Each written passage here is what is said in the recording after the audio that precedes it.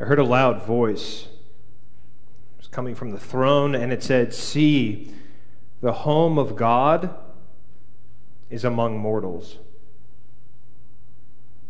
God will dwell with them. God will be with them. God will wipe every tear from our eyes. Death will be no more.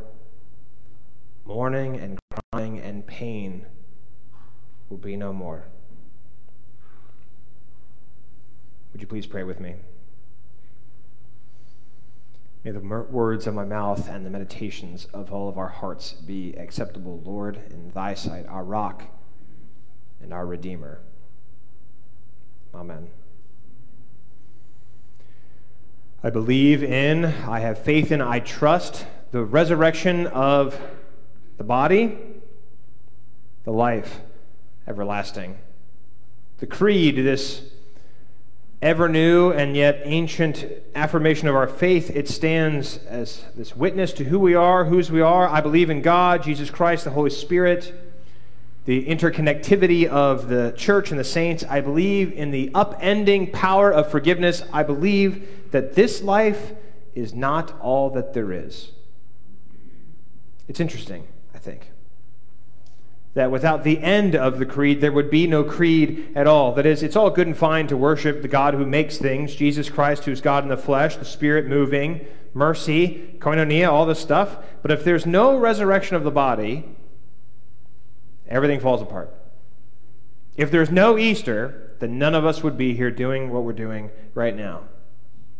Perhaps you've noticed there's a strange thing that happens in the Gospels. Every time Jesus encounters someone, Jesus is always teaching and preaching and healing. We don't talk about a lot of the healings. Someone encounters Jesus, the blind start to see, the sick are cured, the paralytics walk, and then almost every single time at the end of a miraculous moment, Jesus says to the person now cured, "Shh, don't tell anybody." Have you ever noticed it? Jesus is this secret keeper. He does amazing things, and he says, "I don't want anybody to know about it." Which means either Jesus really wanted everything to remain a secret, or Jesus knew the best way to spread a story is tell people, "Don't tell anybody what happened." Either way, over and over again, people who encounter Jesus are different afterward than they were before. Some are healed. Some receive wisdom, most leave scratching their heads. When the inner circle of disciples, they go up to the Mount of Transfiguration, they see Jesus transfigured, they see the figures of Moses and Elijah. After this moment, Jesus says to these disciples, "Don't tell anyone what you've seen until the Son of Man has been raised from the dead." We call it the Messianic secret. Why does Jesus want it all to stay quiet? Why doesn't Jesus want anyone to know what happened until Easter? Well, because the resurrection is what makes everything in the gospel intelligible. Without the resurrection, everything else falls apart. The promise of the resurrection, it gives the disciples, all of us, the strength to live according to everything Jesus says. It gives us the hope for things not yet seen. It gives us patience to bear with one another as the church. Paul says, if the dead are not raised, then Christ has not been raised. And if Christ has not been raised, then our faith is futile and we are stuck in our sins. If there's no resurrection, then we are of all people most to be pitied. But in fact, Christ has been raised from the dead. And just as all die in Adam, all will be made alive in Christ. The resurrection is everything. And yet, according to one of my professors, Richard Hayes, this doctrine is more misunderstood and neglected than any other. The doctrine of the bodily resurrection. At the beginning of Lent every year, we have a service at the church in this room. We gather together early in the morning, late in the evening.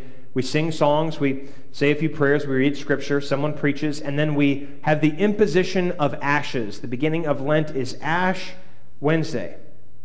On Ash Wednesday, I take ashes and I mark everybody in the sign of the cross, and I say the words that we've all heard so many times before: "You are dust, and to dust you shall return. It's notable that the sign on the forehead is the cross. We have a cruciform faith. We cannot escape the cross no matter how much we would like. We have a cross on the wall. We have a cross in our logo. We have one on a big stick over here to the left. Some of us wear crosses around our necks. Some of us have them tattooed on our body. Our architecture is cruciform. The sanctuary is a cross. So when you come to receive communion, when you come to receive baptism, you are standing in the heart of the cross. You cannot get away from it, no matter how much you would like to. And on Ash Wednesday, we put them on our foreheads. A few years ago, after an early morning Ash Wednesday service, I went about the rest of my day as if nothing had happened, save for the smeared ashen cross on my own forehead that I had imposed without looking. I had to go by the grocery store after the service. I got in line, and the cashier, after ringing me up, she looked right at my forehead and she said, "That's terrible. Why would you want to be reminded of your death?" And it was a moment that I thought without speaking. I know none of you know what that's like. She said, "That's terrible. Why would you want to be reminded of your death?" And my response was, "I don't want to be reminded of my death. I need to be." And the man behind me in line said, "Amen." And when I looked over my shoulder, he had a cross on his forehead too. He understood the message. Contrary to certain opinions, we are not an escapist faith. We don't try to pretend as if life isn't what it really seems like. The season of Lent, it forces us to look into the darkness of the world, the darkness of our own making. There are real, tactile, tangible ramifications for what we believe. What we believe shapes how we behave, and we have an embodied faith. Our bodies matter. They're important, but these bodies don't last forever. And we try really hard to deny that one fundamental truth. We buy creams that promise to erase all of our wrinkles. We adopt diets that promise to erase our waistlines. We establish endowments so that should we ever not make it through this life alive, at least someone will remember us when we're gone. Jesus Christ Superstar actually got this right. I love Jesus Christ Superstar. It is so good. Always knew that I'd be an apostle.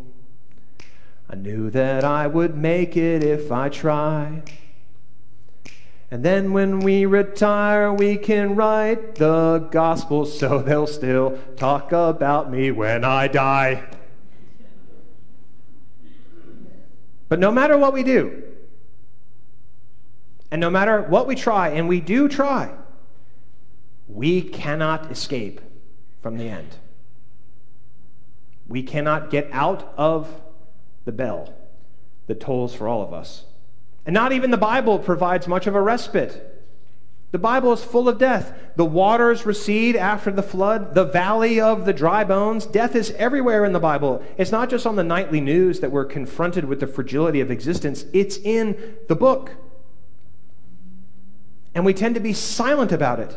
Consider how difficult it is for us to talk candidly about death, even with those who are so close to the end of life. Consider how uncomfortable a great many of you might be this morning hearing so much about death on a Sunday morning in church. Consider the preacher who agonized over these words this week, who is wondering right now, whose idea was it for this sermon series? So we don't talk about death. And I think mostly we don't talk about death because we want to pretend like it won't happen. Death threatens our speech. It paralyzes our ability to communicate. Or, worse, death sometimes compels us to say things that are the exact opposite of the gospel. I cannot tell you how many times I've been at a graveside where I've had to console a family, not because of who's in the grave, but because of the things that were said while they were at the grave. Things like, God just wanted another little angel in heaven. Everything happens for a reason. They're in a better place. We say those things not because they make the people who receive them feel comforted. We say those things to make us feel better because we don't know what to say when we're in front of death. Now, of course, to some extent it is true that the dead are now in a better place, but when we say those words, we tend to use it in reference to something like the transmigration of the soul. That is, at the moment of someone's death, their soul leaves their body, and now they can now be found in the babbling brook, or the gentle breeze, or the tears running down our cheek. We've convinced ourselves that our souls are more important than our bodies. That God will whisk us away to that other better place, which implies that everything about this place is wrong and broken and flawed. God has to take us somewhere else where everything is right and fixed and perfect. But that's not the gospel. I mean, it's pretty close, but it's not the gospel.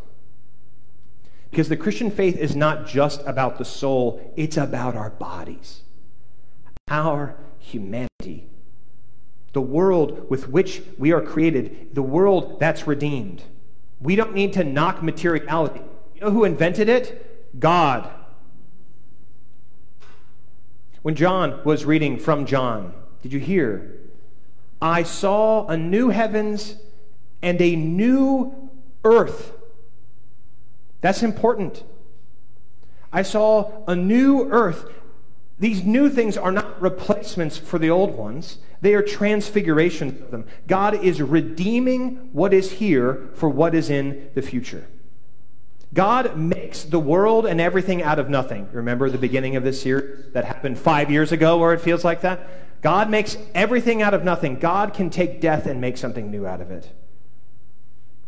God raises us out of our deaths, not out of some spiritual netherworld. The resurrection of the dead is actually better than the immortality of the soul because it's the great declaration that matter matters. I mean, consider all the time that Jesus waxes lyrical about the kingdom of heaven. When he tells these stories, they're in decisively earthly terms. The kingdom of heaven is like a mustard seed. The kingdom of heaven is like yeast mixed into flour. The kingdom of heaven is like a party with food and drinks and dancing.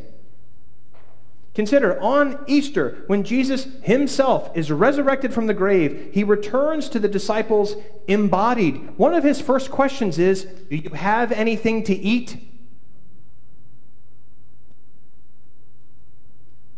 He embraces them. At first, they don't recognize him, but when they break bread together, when they sit down at the table and they feast together, their eyes are open to who he is. Consider the whole story of Acts. The church grows, leaps and bounds, not because they say, hey, by the way, when you die, don't worry about it, your spirit's going to go somewhere else. They take seriously that we live in a material world, and how sharing goods like food and shelter and money can make life better for other people. That's why the church grew. You know what we say in the Lord's Prayer? On earth as it is in heaven. We do what we do now in anticipation of what will come. We live according to God's future, the new heaven and the new earth right now, which means whatever heaven is, whatever the resurrection of the body is, it will be like this. Just a little different. The faithful life is a fleshly life.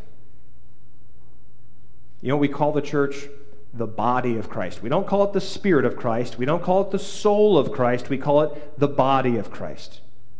We use water to baptize. We use bread and cup to commune with God. The Spirit, through baptism, joins us together to be Christ's resurrected body. God can take even our dry bones and our dust and enliven them into the one through whom and for whom we are made. Ultimately, that's why we don't have to be afraid of death. Christ has already gone to death ahead of us, that it might not be the end of us. We cling to the Lord in this life and the life to come because his life makes our lives possible. Our bodies are not nobodies. We are somebodies. We belong to Jesus. When I graduated from seminary and I was sent to my first church, they sort of warn people right out of seminary. They say, hey, just prepare yourselves because your very first day you're at your church, somebody's going to die. I heard it a long time before I got out of seminary. They said, prepare yourself. Somebody will die your first day, and you're going to have to do a funeral the very first week you're at your church. So I arrived at my first church, and the first day, nobody died. The first week, nobody died. I made it through a month. Nobody died. I made it through an entire year without anybody dying in my church. Because I am a miracle. But then the bell tolled, and I had to do my very first funeral. Fortunately, I had been to a lot of funerals. My parents took seriously that when you're part of the church, you go to people's funerals, even if you don't know them very well. I grew up going to funerals. So I knew what was supposed to be said. I kind of had a feel for it. I knew what songs we could sing, what scriptures we could read. I had an idea about what I could do with the homily because I knew the woman pretty well. But what I didn't think about, what I didn't anticipate, was what we did at the very end of her funeral service, because we all got in our cars and we started driving to the cemetery. And I realized I'd never been to a graveside service before. They didn't teach me about that in seminary. I had the good fortune, though, of being in my car for a long time because the funeral was in Stanton, but the burial was actually down here in Roanoke. So I got in the car and had to drive all the way from Stanton to Roanoke, and I had the whole car ride to think, what am I going to do when we get there? I'm wearing the dress. Everyone's going to look to me to say something. What do you say at the grave? This moment of finality. And so we stood around her casket. I offered some prayers, we read some scripture, and then I asked everyone to be silent, to just pray and give thanks to God for the time we had with this woman. We just stood there for a bit. And then I felt the Holy Spirit elbow me in the rib cage, and I started to sing. Softly and tenderly Jesus is calling, calling for you and for me. See on the portals, he's waiting and watching, watching for you and for me. Come home, ye who are weary, come home. Earnestly, tenderly, Jesus is calling, calling, O sinner, come home. And the son of the woman said, how did you know that was my mom's favorite song? I didn't. But the Holy Spirit did. And so over the last 10 years, I've used the words of that song at every funeral I've done. For a couple reasons. One, because it's a good song. Two, because it's my favorite. And three, because it's true. God will make God's home here with us, the new heaven, the new earth. And in that new home, there will not be any mourning, no more crying, no more weeping. Death will be no more, because God will make all things new. I offer this to you in the name of the Father, and the Son, and the Holy Spirit, one God, now and forever. Amen.